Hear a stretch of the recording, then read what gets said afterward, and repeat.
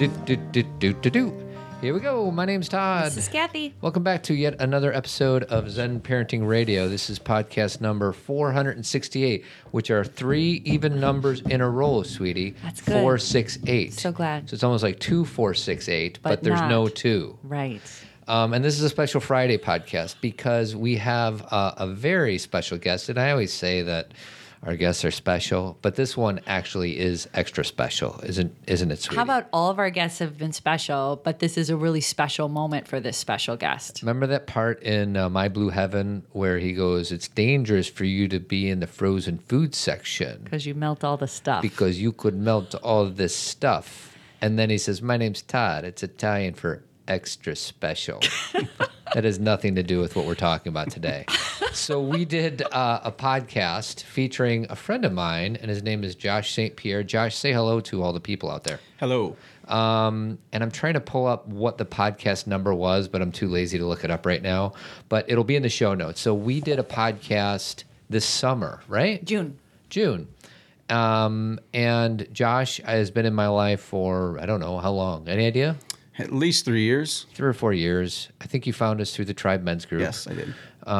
Reached out. We've coached together. I've coached you as a life coach. You've been an incredible teacher of mine. You've been on our retreats for the men's group. And Josh, I'm going to let you tell the story. Why did I invite you to be on the podcast this summer? Well, I guess when you met me, and the reason I even came to the Tribe Men's Group is, I had lost kidney function about 13 years ago and was on dialysis for a number of years before my sister finally gave me her kidney. It was about 6 years later. And then that lasted about 3 years. And then I went back into dialysis. I went to kidney failure. And so, I came to the Tribe Men's Group because, trying to deal with those kind of thoughts and issues and stuff like that. But yeah, that was a big part of my life, and dealing with that, the physical, the emotional, all that kind of stuff. So one of the intentions of the podcast was to raise awareness for donating organs. yes. Because at the time, you had been, after your kidney failed with your sister, how many years had it been until like now? How many years in this last run of dialysis? 4. 4 years. And you were waiting for a match. And there's Yes. 2 different types of matches, correct? There's living organs and non-living organs. Well, living donor. Living yeah. donor, And, and then somebody who dies, Yeah, cadaver. can donate, but those are not as valuable. Is that correct? Well, the living donor is just a living donor. The kidney lasts quite a bit longer, Okay. usually. Got it. Yeah. Okay. I have a question. Dialysis, and I think you told us this in June, but tell us again, how often did you do dialysis? Like, how much of your life was taken up with doing dialysis? Well, it's done 3 days a week. 3 days a week. And then for me, I mean, some people have different run times, but I had to run 4 hours every time, so 12 hours a week. And probably in your experience, especially because you did that for 4 years, that became a part of your routine. But I remember thinking about that when we talked about it, because Todd, imagine if 3 days a week or 4 days a week or whatever, for 4 hours, we had to do dialysis with one of our children or one of us. Right. That's a really significant part of your life. It's a good chunk of time. Yeah. And isn't it also draining?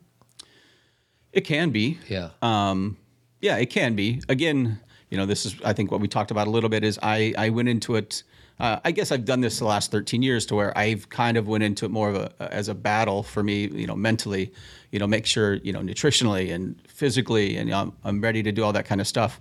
And so, I would even exercise sometimes after dialysis and stuff. I'm not saying it was the smartest thing that I always did, but that was just kind of how I went at it. So, So real quick, so we're only 4 minutes into this podcast. So the reason we're having Josh back on is because we have wonderful news that we're going to share. And we're going to kind of give you a step-by-step of what has happened in the last week. But I'll let the cat out of the bag. You received a kidney on Tuesday morning.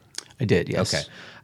If you're interested in hearing kind of the background of Josh's story, I found the podcast that we did. It was on June 19th. It's zenparentingradio.com/441. And we actually titled it. Remember what we titled it, sweetie? The question I asked Josh when we were ending is, why do we have 2 kidneys? And Josh's answer was, do you remember what you said? to be able to give one to somebody who needs it. Yeah, to give one away. And we were mad because we stopped recording. That would have been a great thing to say on the podcast. So instead, we titled that. Yeah. So if you're interested in hearing the interview that we did with Josh that explains how all the pieces kind of came together and how he got to where he was and the importance of donating organs and things like that, please listen. But now I kind of want to fast forward to Sunday morning. Yeah. You woke up. Yes. And real quick, sorry, you have said to me, you're an inspiration, but to say that this has not sometimes gotten the best of you would also be a lie. There's times when you feel like crap, physically, emotionally, and I shared on the podcast when we were at the tribe retreat, when we were kind of sharing our vulnerabilities, you said something like, there's no reason for me to have a retirement plan because I'm not going to be around, which is really hard for me, words for me to utter other than the fact that I've been talking to you a lot about it. And so those are some of the thoughts. That doesn't mean that's who you were, but those are some of the thoughts that have run through your mind. Okay. So Sunday morning you wake up. What's going on Sunday morning? Actually, just a very low-key Sunday morning. Just got up, walked my dog, watched football most of the day, and this wasn't until later in the evening, actually, until it was actually 5 o'clock at night. I got a call, and I'd just come inside from walking Sammy, and I noticed the number right away because there's when it calls, there's always a 312 number, and the only 312 number I ever get is from Northwestern Hospital, and I get it occasionally every now and then. And he introduces himself as such and such from Northwestern Hospital, and he says, "Hey, I think we might have a match for you," basically. And I'll be honest, I wasn't really excited because I've gotten this call a few other times over the past few years, and they kind of give you the basics, like this is what could happen. It wasn't a for sure or anything like that. So he starts running through some of the specifics of about the donor and stuff, but then he said something that I think really got me excited because he said, well, just a quick background, finding a match for me was going to be incredibly difficult. One, because I've had a kidney transplant before, so I have a built-up of antigens and all these kind of things. But to find a match with my blood type and all these other things and with all the other different factors, they said it was literally going to be like finding a needle in a haystack.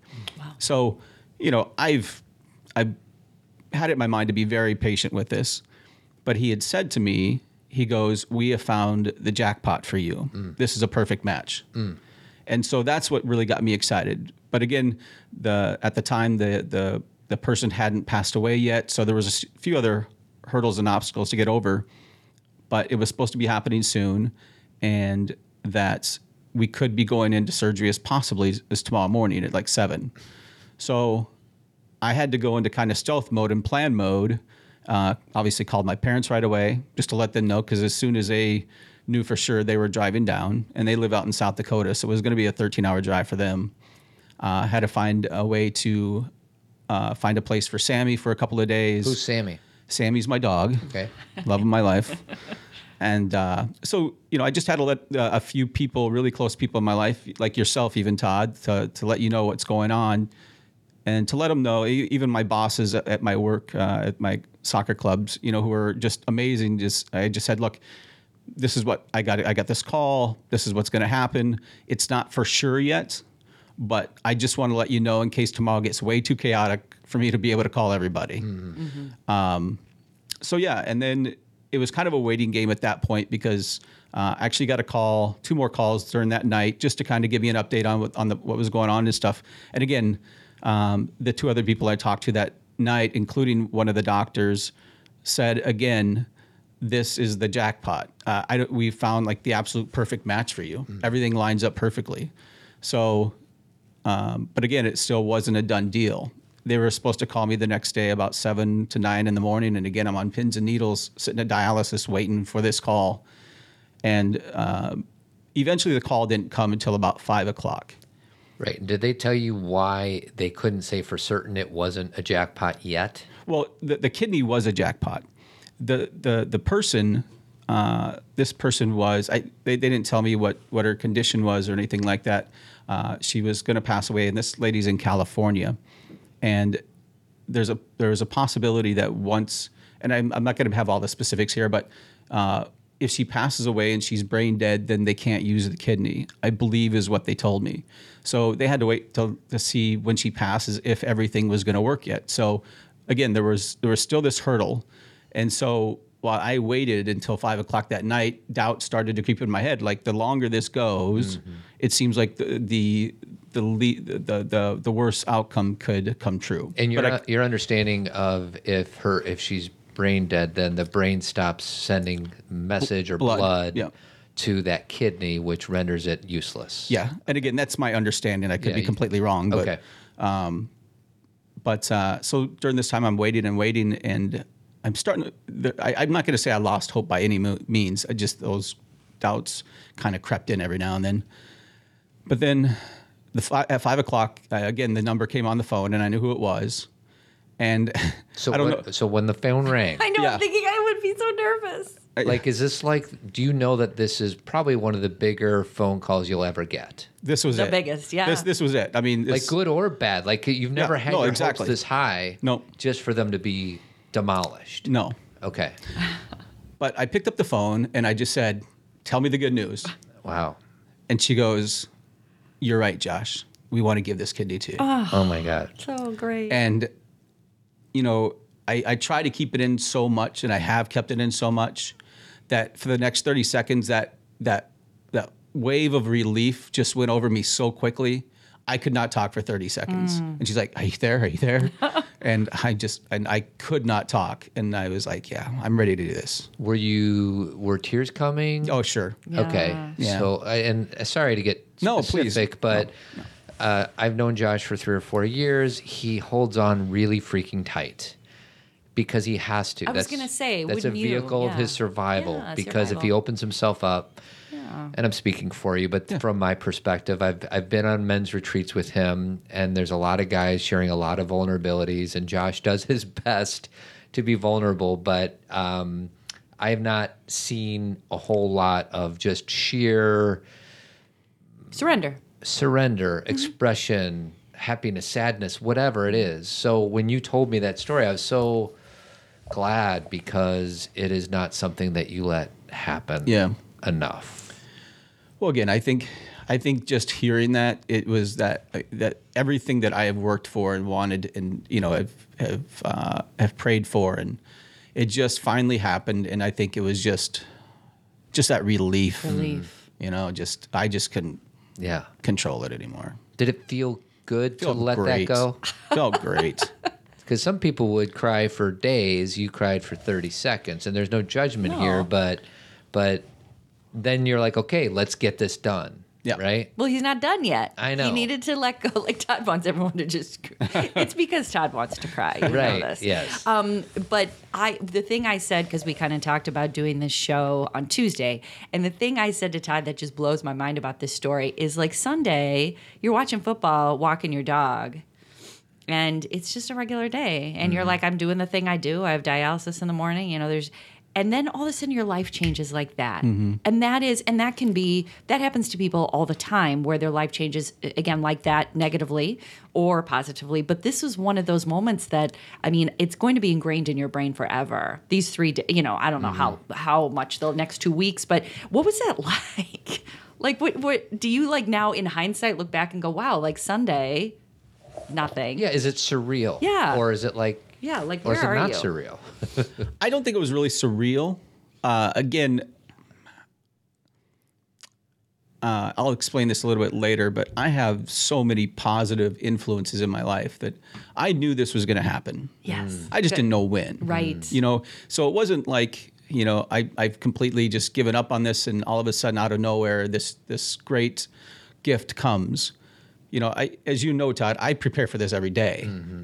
How I eat, being physically ready. I'm just ready to do this. Yeah. Yes. So I was relieved and all that. I wouldn't say it was surreal. I knew it was going to happen. I just didn't know when. So when it came, it was just. So I was honored with you asking me to take you to the hospital that night. So I had a meeting, and then we showed up, and it was kind of weird because I'm like, I'm going to show up early just so we could hang out. And we watched this insane Monday Night Football game between the Rams and the Chiefs. It was like 54-51, and we're like, oh my God, like this is just a nutty game. So we left for the hospital about 11 o'clock because the insurance, it was better to arrive at midnight so it wouldn't be an extra day. Right. And it was weird because, all ERs at all ERs are always busy, and there's like a ton of people in there. I'm like, oh, we're going to have to wait a long time. And you're like, Josh St. Pierre. And they like gave you the red carpet treatment. And they said, come with me. And I didn't still know, like, he hasn't even had the surgery yet. He still doesn't have any functioning kidneys. Like, nothing is done. But a few of the times the people said, congratulations. And for me, that's when it started sinking in, like, oh my God, like this is going to happen. And these people that he's never met are congratulating him. Because they know how it's going to go. Because they know what's going to happen. Mm-hmm. And I don't know if you took to that at all, but I was like, oh my gosh. I heard it. It was more like a periphery thing. Yeah. It's kind of one of those things you hear but just don't really react to.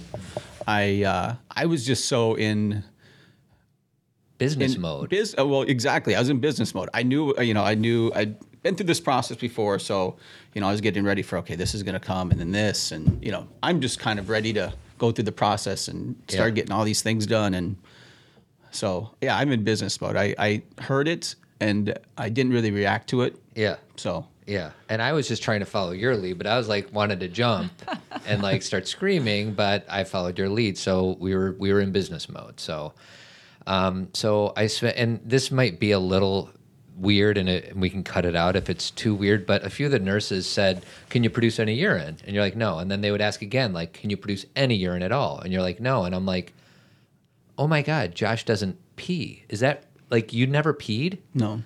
That's what dialysis is for. And this is my ignorance on what kidneys do and how it all works. Like, I can't imagine somebody not peeing, but the only way that you get rid of any toxicity that we all need to get rid of in our body is through dialysis.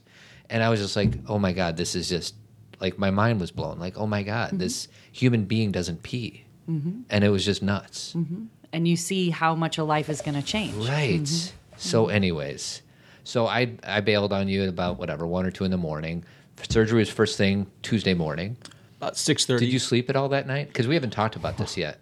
Well, Todd, if you've ever been in a hospital anyways, you're not going to sleep. But they had to do, I had like an hour and a half where I had a chance to sleep, but they're putting in IVs, they're doing ultrasounds, they're doing a bunch of different tests to get you worked up for that, because they want to find out where they're going to place the kidney.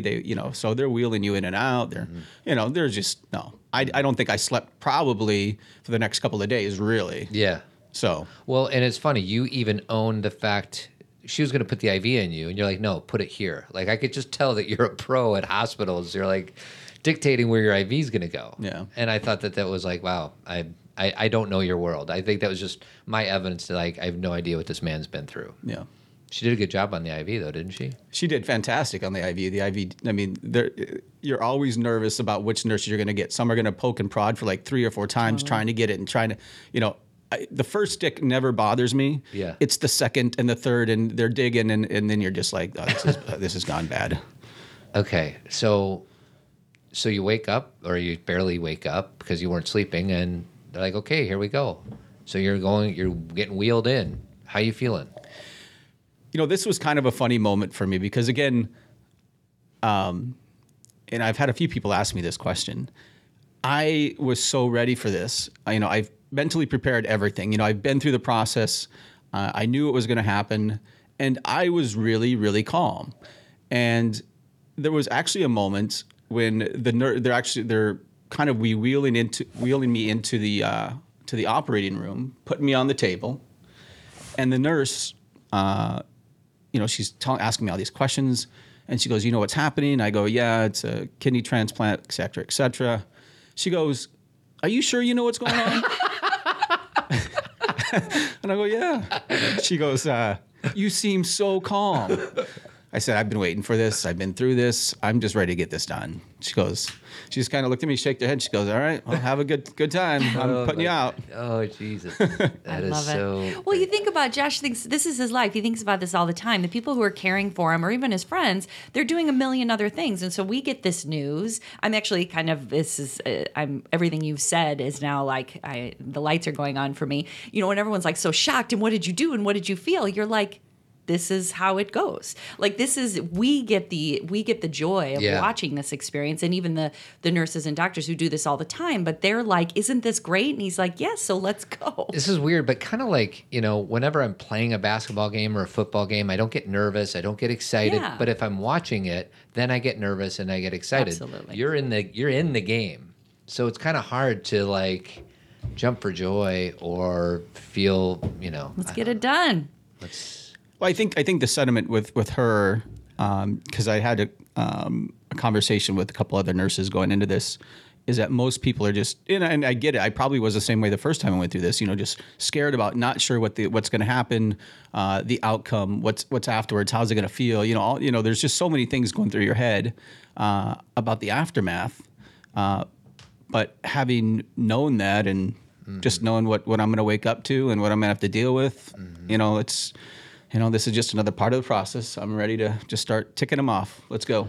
I decided that I'm never going to be a doctor, but if I was, I'd always want to like deliver babies because it's all good news. I would also like to be in this business. Transplant doctor? Where you're like saving somebody's life, I guess.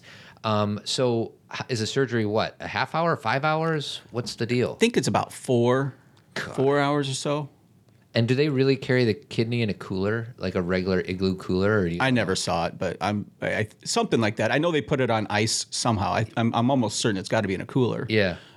Because I remember talking to you on Monday. I said, how are you going to get it surgery tomorrow morning if this woman is in California? And he's like, They fly it in. They'll fly it in. I'm like, oh, yeah. That's right. This is a big deal. They will put this on a plane and get it here. FedEx. Yeah, they're going to fly it in. So then what was the next morning like? So you wake up after it's done, and then what do you feel like? I really don't recall a whole lot, coming off a lot of anesthesia and stuff like that. But I'll tell you what, Zach, who's a good friend of ours, who was one of the first ones to see me at the hospital. I had a really hard time just moving. Because you get a little bit of nausea, you have some feelings, all this medications and stuff wearing off and all these kind of things. And, just to try to bend over in case if I felt like I needed to use the bucket or something, Right. I just could barely move. And I know Zach had mentioned that a few times to me, like, I don't get it. I mean, you were, at that point where you could barely move, you could barely even wrench your neck. You just looked like you were just completely, in such pain. And yet, you're talking to me so calmly and just so like matter of factly. Mm-hmm. So again, it's one of these things where I know what I had to deal with for 2 days. So Yeah. Yeah, you weren't really fighting the inevitable. Like, this is where I am. This is part of the process.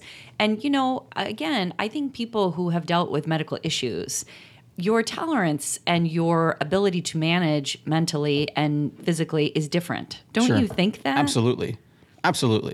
Yeah. So how do they tell whether or not the surgery was a success? Well, I guess it kind of depends, really. Like the first time, and I'm not sure if I mentioned this in the last podcast or not, but when they hooked me up with my sisters, they said it just started, like my urethra was like a hose. Everything just started peeing all over the place. Yeah. It was an immediate connection. Which is a good thing. It's a great thing. Yeah, it just means it's immediately working, and then it's just a matter of managing meds and making sure all these other things are going well. For this one, there's a thing called a sleeping kidney where they hook it up, and it might take a while for it to really kick in. Mm-hmm. So they'll have you on dialysis for a little bit while it's still waking up. And the reason they knew this was going to be, it might take a little bit longer for this one to wake up is because, again, they had to put it on ice. And it was actually on ice a little bit longer than they wanted to. So no big deal. It just means, it's a lot colder. So it's going to take a little bit longer to kind of thaw out, so to speak. And versus your sister's in one operating room, you're in the other, and it goes from her body to your body Yes. within minutes. Living donor, yeah, it's warm. It's so. So, I mean, these are some of the best. I know Northwestern's one of the top hospitals in the world when it comes to kidney transplants. So, so I'm sure they know what they're doing. Yeah, you think so? So what's the fallout? Like, how has your new kidney been functioning since last week? Everything's been going really well. I mean, there's really been no complications, no really setbacks.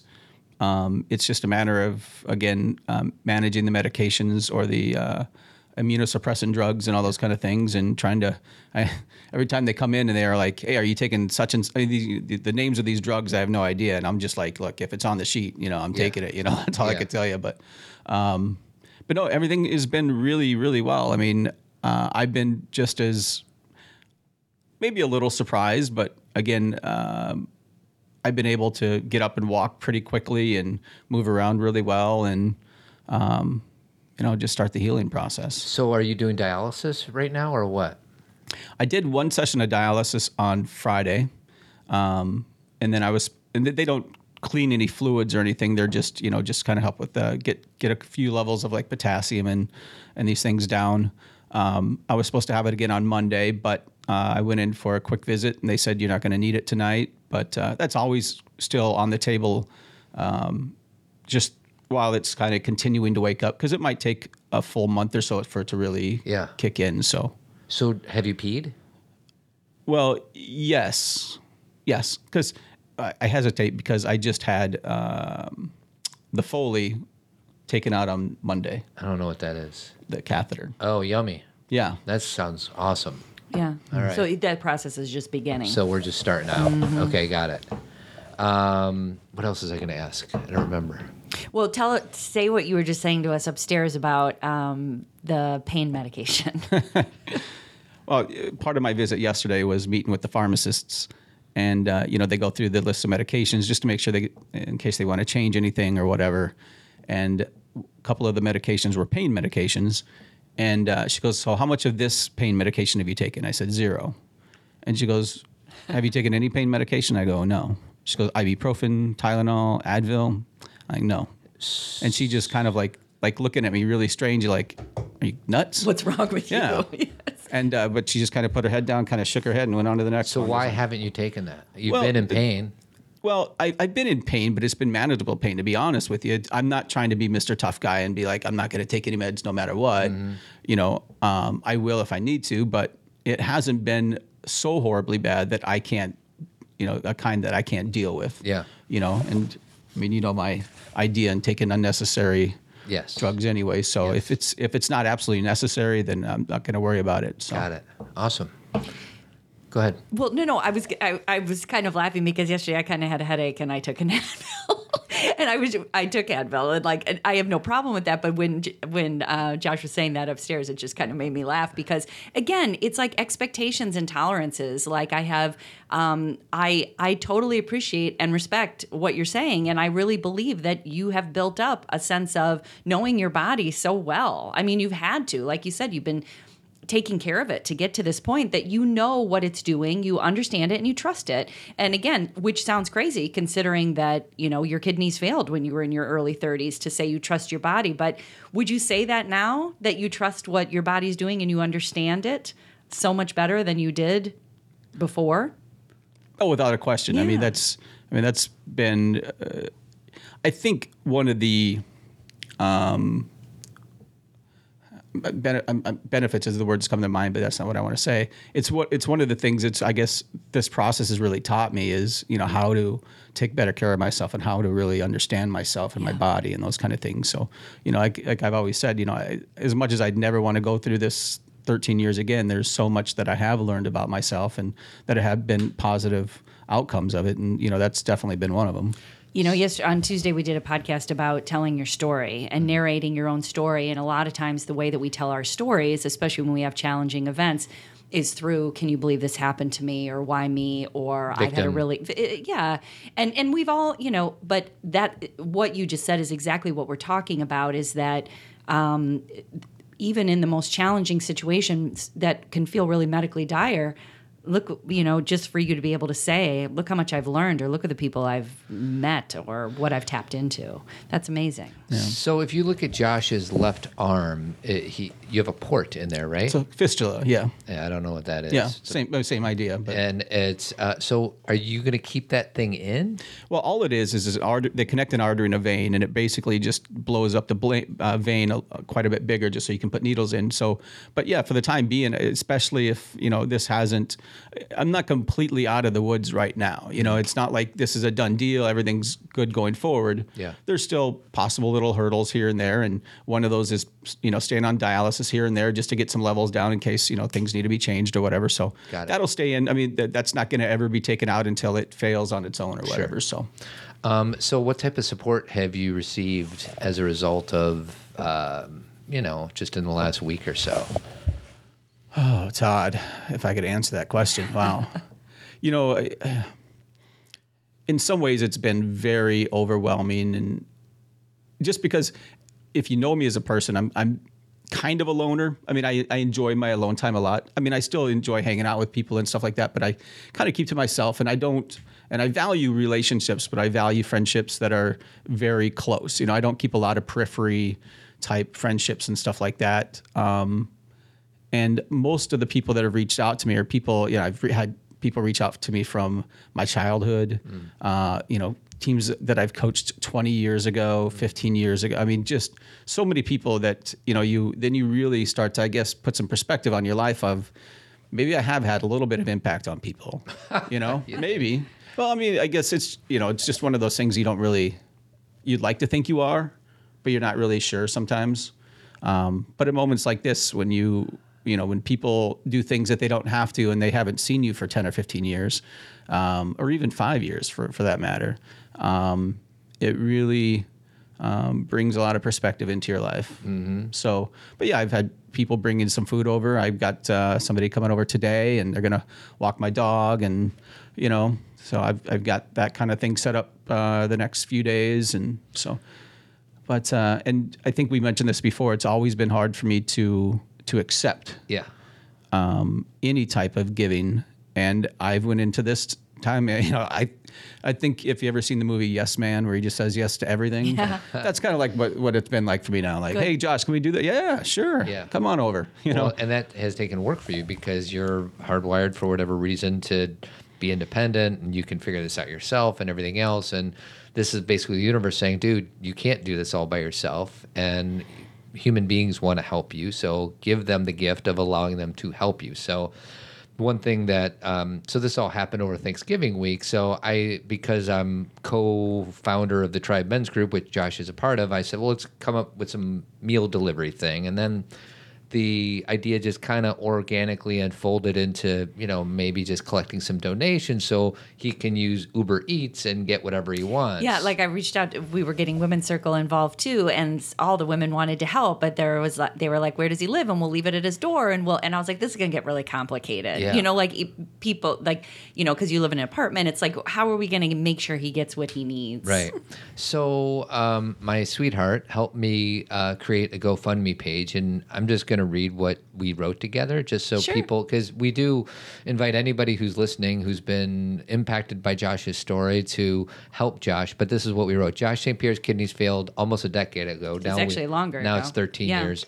On Monday, he was told he would be receiving a kidney from a woman in California. He had surgery on Tuesday and will be leaving the hospital soon to recover at home. He worked as much as he could while he lived on dialysis as a beloved soccer coach and Uber driver, and he made his physical health a priority so he would be ready for this transplant. Now is our opportunity to support him as he recovers and regains his life. Donations will go towards meals, dog walking, for his dog Sammy, who he adores and loved him through these difficult times. Is that true? Has Sammy loved you through these difficult times? Yes. Even though right now he's a little mad at me just because I haven't been paying as much attention and we don't get as much snuggle time together. But Sammy's like, "Where'd you go?" And just overall living expenses and medical bills. Thank you for considering being a part of Josh's support team. We'll keep you posted on his recovery. Click here to tell his story. So anyways, anything you want to say to anybody who has donated to you? No, I mean, again, this part of it has been incredibly overwhelming for me. I mean, I there's no way I expected anything near this. And I'm not talking about really the dollar amounts. I'm talking about just the sheer number of people that were willing to do it. And again, some people I haven't talked to in 15, 20 years that are willing to, just say, here, buddy, I'm here thinking about you. I'm here to support you. I do want to share one quick story with you, because I talked to one person about this, and someone I hadn't seen in about 5 years, and we just happened to run into each other for whatever reason. And he had donated a nice sum of money to me, and I didn't bring it up to him, but he said, Josh, do you know why I wanted to donate to you? I said, I coached your son, blah, blah, blah. And he said, it has nothing really to do with that. But I guess I just thought about how you have spent your last 13 years being such a positive role model when you're going through such a hard time. Mm-hmm. And, I just really want to thank you and admire you for coaching our kids, but for doing it in such a positive way, even though you've had even bigger battles to deal with. I just respect in the fact that you were able to do it that way. So that's why I wanted to help you out. Mm-hmm. And it was just, again, you talk about breaking down. I mean, I tried to hold it in so hard while he was telling me that, you Mm-hmm. try to be, but that meant so much to me to hear that. Well, and that goes to what you were saying about being an inspiration for people. Is sometimes when people put that word on you, I know it can sound heavy, but what people are trying to say is that you reminded me of what's most important. You woke me, it's actually like allowing people to support you and tell you those stories. Sometimes it even feels selfish telling you, because what you've done through your life is you've allowed people to kind of wake up to their own life. And so you've given them this gift without even knowing it. And that's what he's trying to say. Like you had all these things that you were going through, yet you still coached my son in such a way that you reminded him of what was most valuable. You taught him things that you knew inherently when you could have been really angry, mm-hmm. and you weren't. And that's and a lot of people go around being angry because someone stole their parking space. You know what I mean? Yeah. Like there are reasons to be angry and there's not reasons to be angry, and you chose a different path. So people like to support people like that. We need a word for it. And when I say like that, what I mean is people love to have people like you in the world, mm-hmm. because then you make us go higher, mm-hmm. than ourselves. Yeah. I'm trying to think of a good word for that. I mean, inspirational sometimes sounds too. It's used a lot. Yeah. Yeah. I don't know. I don't have any words in that regard. It's just where I was going to go is that it's work to be able to accept gifts. Yes, it is. And I don't know, I'm impressed with that part of your work, because you are in fact doing these people who want to love and support you through comments or donations. You're doing them a favor, and it's so easy, especially as a man, to say, no, I could do it myself. And I don't know, I'm just impressed that you've been able to get vulnerable, get soft, because you're a very hard guy. And I mean that with respect, but it's the truth. And you've softened up a little bit through this experience, at least from my perspective. Again, there's no question. I've been, I think, like you said, in protective mode for so long that I think once that call came in, I mean, there's just so many things that felt, I mean, so many walls, it just seemed, I think, just kind of came down at that moment. Like, I don't have to, protect myself. I can, hopefully once this goes through, all these things that I worry about and I think about all the time and prepare, that part of my life can just be done, mm-hmm. And I think was kind of part of it, yeah. But I know when you first asked me about the GoFundMe thing, you were, I think, a little hesitant because you weren't sure if that was something I really wanted, mm-hmm. right? And to be honest, in most circumstances, I probably wouldn't have said no, but I probably would have maybe vacillated on or tried to find a compromise a different way. But the reason I accepted this opportunity and this gift from you guys was because, as I told you, I had some part of the things that happened through losing the first kidney were some things were some faults of my own, some mistakes I've gone through, and part of that is the financial. Is when you go through a big surgery like this, I mean, you're on lifetime medications, you're seeing doctors probably for the rest of your life, on occasion after a while, but those bills, all you have Medicare, all these kind of things, but they last for 3 years, and then you're kind of on your own. And as an independent soccer coach, and an Uber driver, the insurance opportunities, at least of now, aren't exactly great. And then you have these medications that are just outrageously expensive. Anyways, those start to weigh on your mind. That financial responsibility, knowing what's coming, or even at the time, just the little dribs and drabs, and that was part of my, part of what allowed me to fail my first time. Yeah. So I knew this was an opportunity to kind of help relieve me of that part of it. It had nothing to do with anything else, but going, I want to make sure I'm set up to succeed in this next one, whatever that is. Yeah. And if this is part of that vehicle that can help me succeed through this next one, then I'll accept it. That's right. Finances are a piece of the puzzle. Absolutely. We can't, there's the emotional, there's the, the support, there's walking the dog and feeding yourself every day. And then there's a long term. It's a piece of the puzzle with medical things. Yeah. So how does this new kidney, how has this changed your outlook for, say, 2019 or 2024 or whatever? Or is it, same as usual?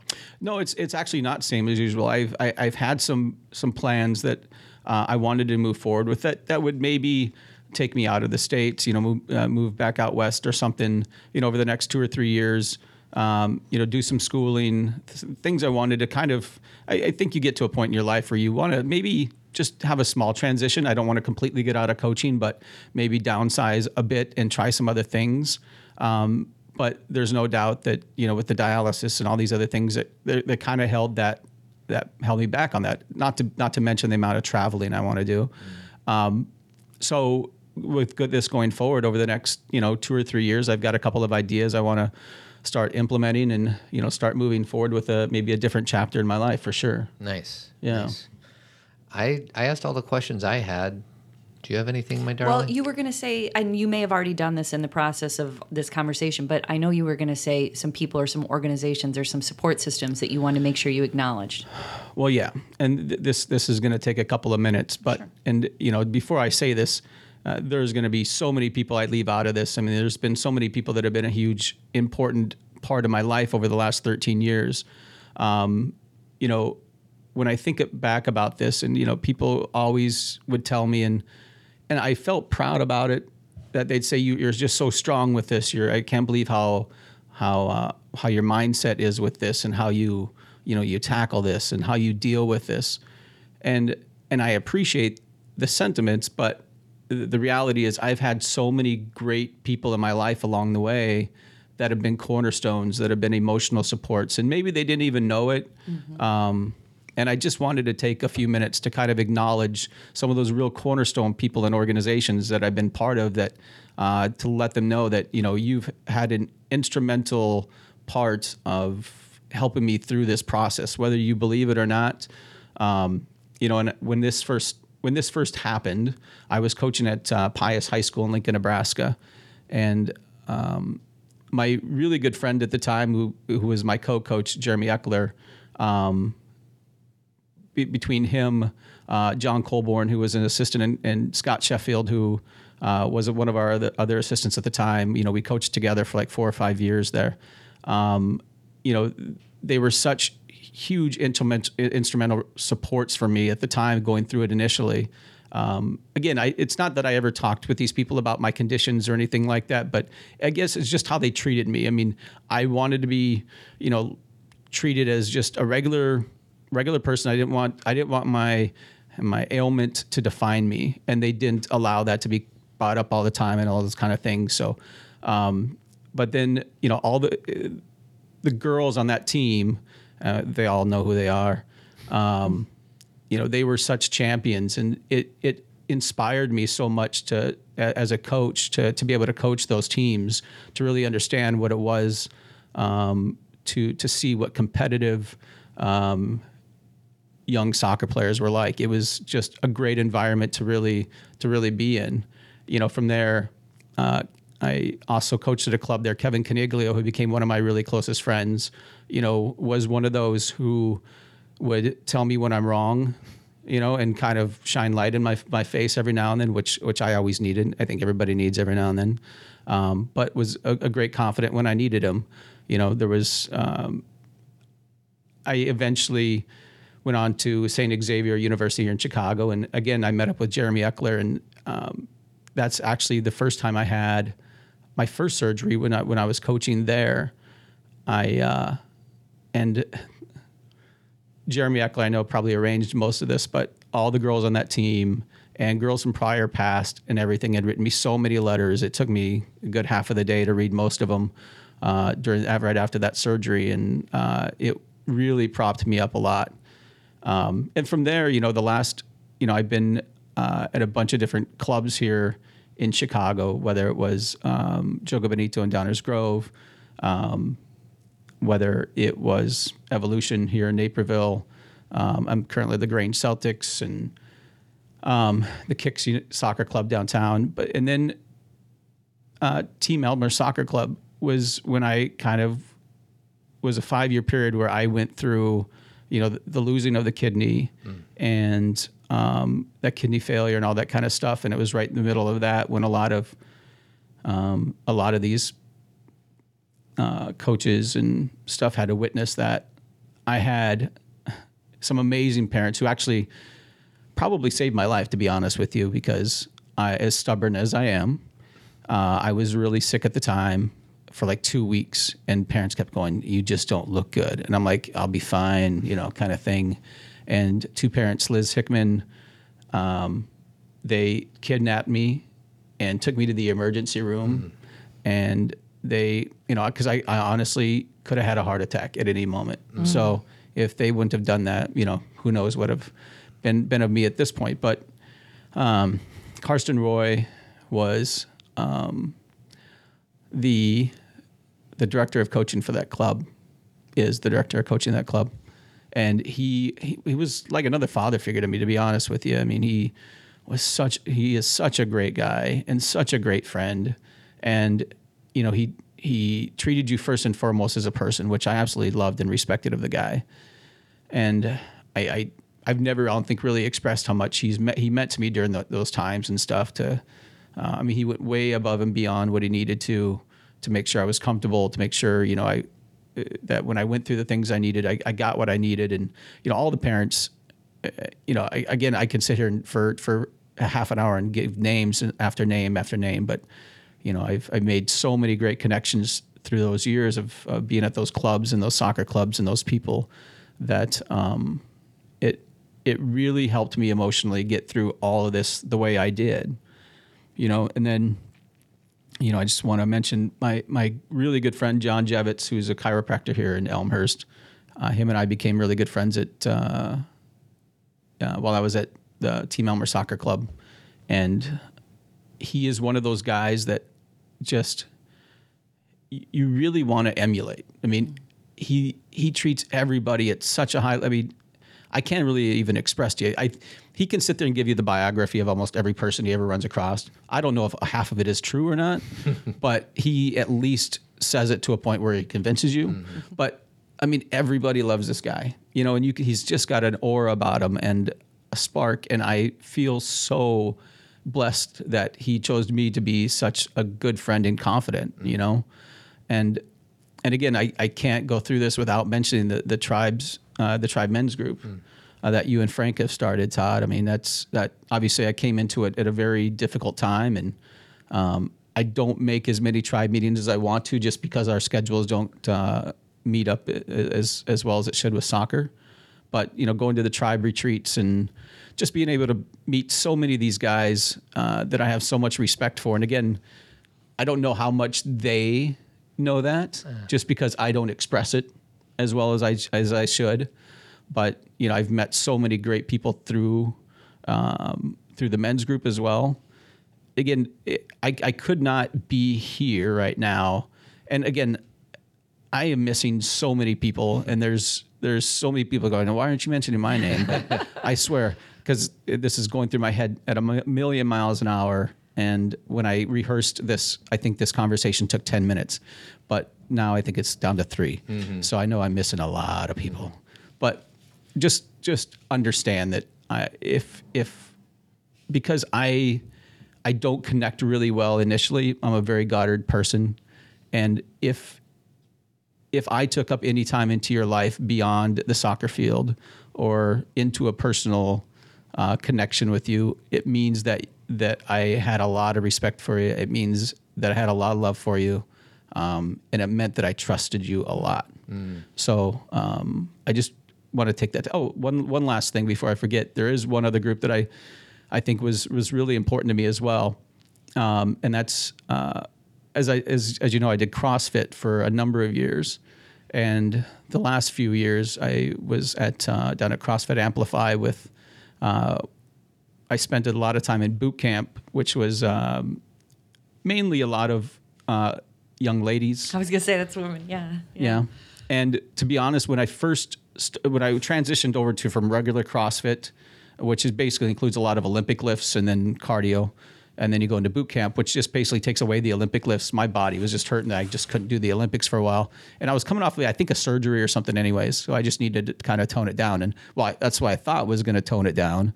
And I thought I was just going to go in there, just kind of breeze through, maybe do some, a couple push-ups, a couple sit-ups here, boot camp. All right. No, it was nothing like that. It was an absolute great experience. It was incredibly difficult, but I was just so inspired by these women that, were just doing these incredible things. And Brittany, you probably pushed me way too hard at times, but I'll forgive you. But yeah, again, all those people know who they are. That whole gym I was part of for 3 years. And the reason I mention them is because, that physical part of it was so important for me. And, they pushed me, they challenged me, but, they tried to show me where my limits were, even though I didn't listen very well. So, well, you're going to have plenty of opportunities to express gratitude to the tribe because, one, you'll be at the meeting on Thursday night, which was actually last night when this posts, and then you're going to be at the retreat.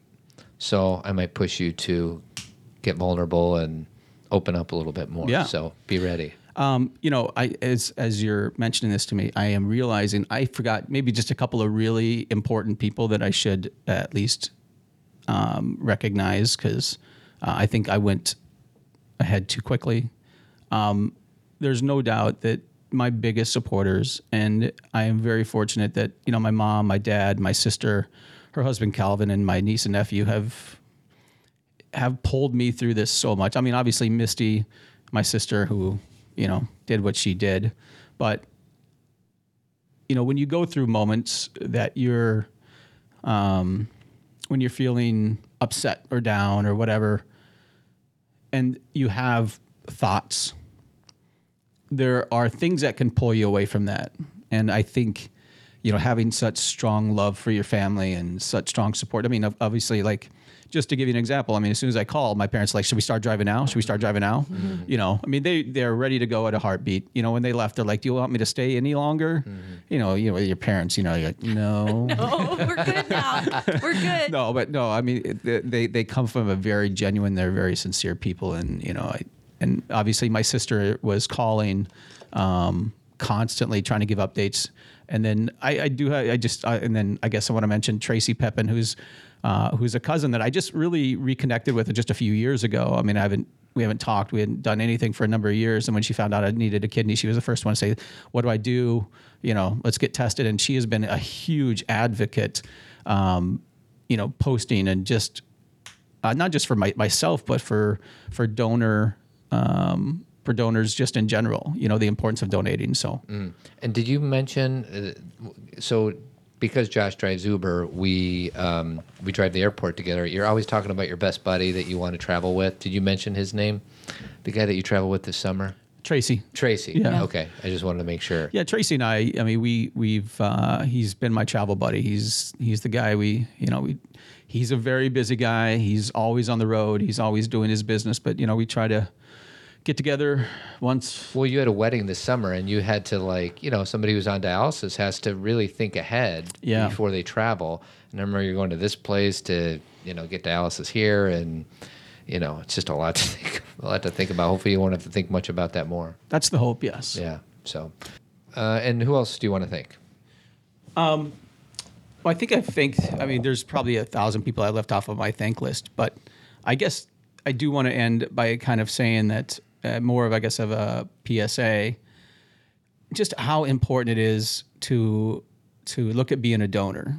And I say that, I know because I'm in my situation, but whether it's, put it on the back of your, on your will or on your driver's license, or, even thinking about being a living donor. I don't know. Look, I've probably over the past few years talked to many people, at least over 100, who have been a living donor. And I can tell you for a fact that not one of them, ever regretted it. And every single person told me they would do it again in a heartbeat.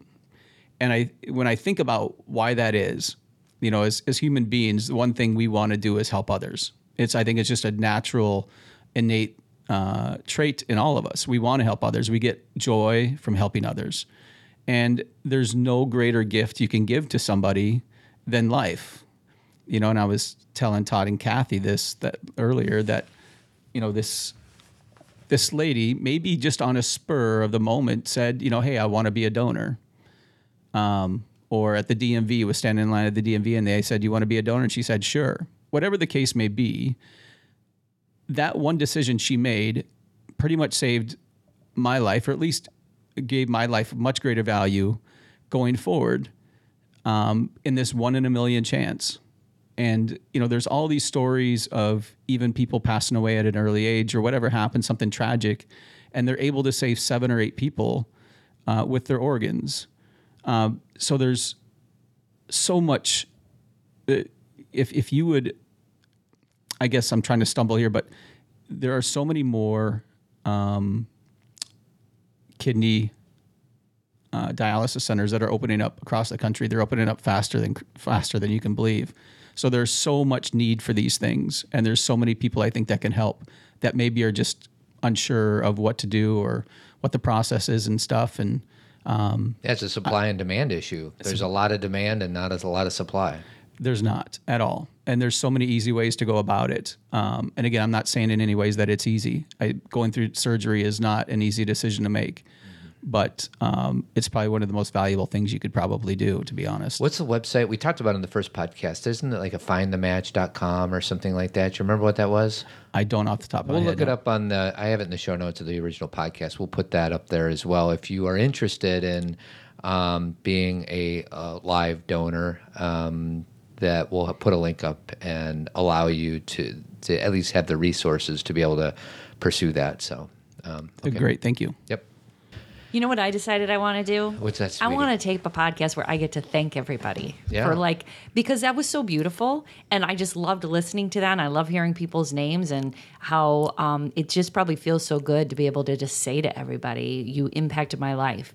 So I want to tape something and tuck it away. Well, and that's what's at the Academy Awards, you get 22 seconds Right, to thank but everybody you're in your life. in a nutty place Yeah. of mind, and you can't. And I know everybody leaves that stage going, "I did it wrong." Yeah, right. You I know? should have mentioned this person. I know I Totally. got to mention this person, and I'm going to feel the same way as soon as I leave here. You I'll are. probably have to be sending about 30 texts out. Look, when this podcast comes out, I totally Right, I dropped the didn't- ball. Yeah, I had you in my initial statement when I rehearsed a couple nights ago, but It was your somehow- Academy Award speech. Say, "I'm sorry, I was on the Well, edge." what I would say to those people is give me a break. I just got a new kidney, so I'm not quite myself yet. So the other last thing before we close is he looks good, doesn't he? Oh my gosh, so healthy, yeah, so good, So good energy. Huge surgery, less than I guess a week ago today, and you look outstanding. And that's on the outside. I just can only imagine what's going on the inside and the emotion and all that. So, Josh St. Pierre, you are the man. Thank you. Yeah, well, thank you for this opportunity. It's been fantastic. Thank you. All right, guys, be good. Catch us next Tuesday for Zen Parenting Radio. I don't know what we're going to talk about. We'll figure it out then. Bye. Thanks for listening, everyone. Remember to subscribe to Zen Parenting Radio so you never miss an episode, and feel free to leave a review on iTunes. It helps people find us. Do you want more Zen parenting? Check out Team Zen. It's $25 a month where you'll get 2 live Zen talks with an opportunity to ask us live questions. If you can't join us live, don't worry.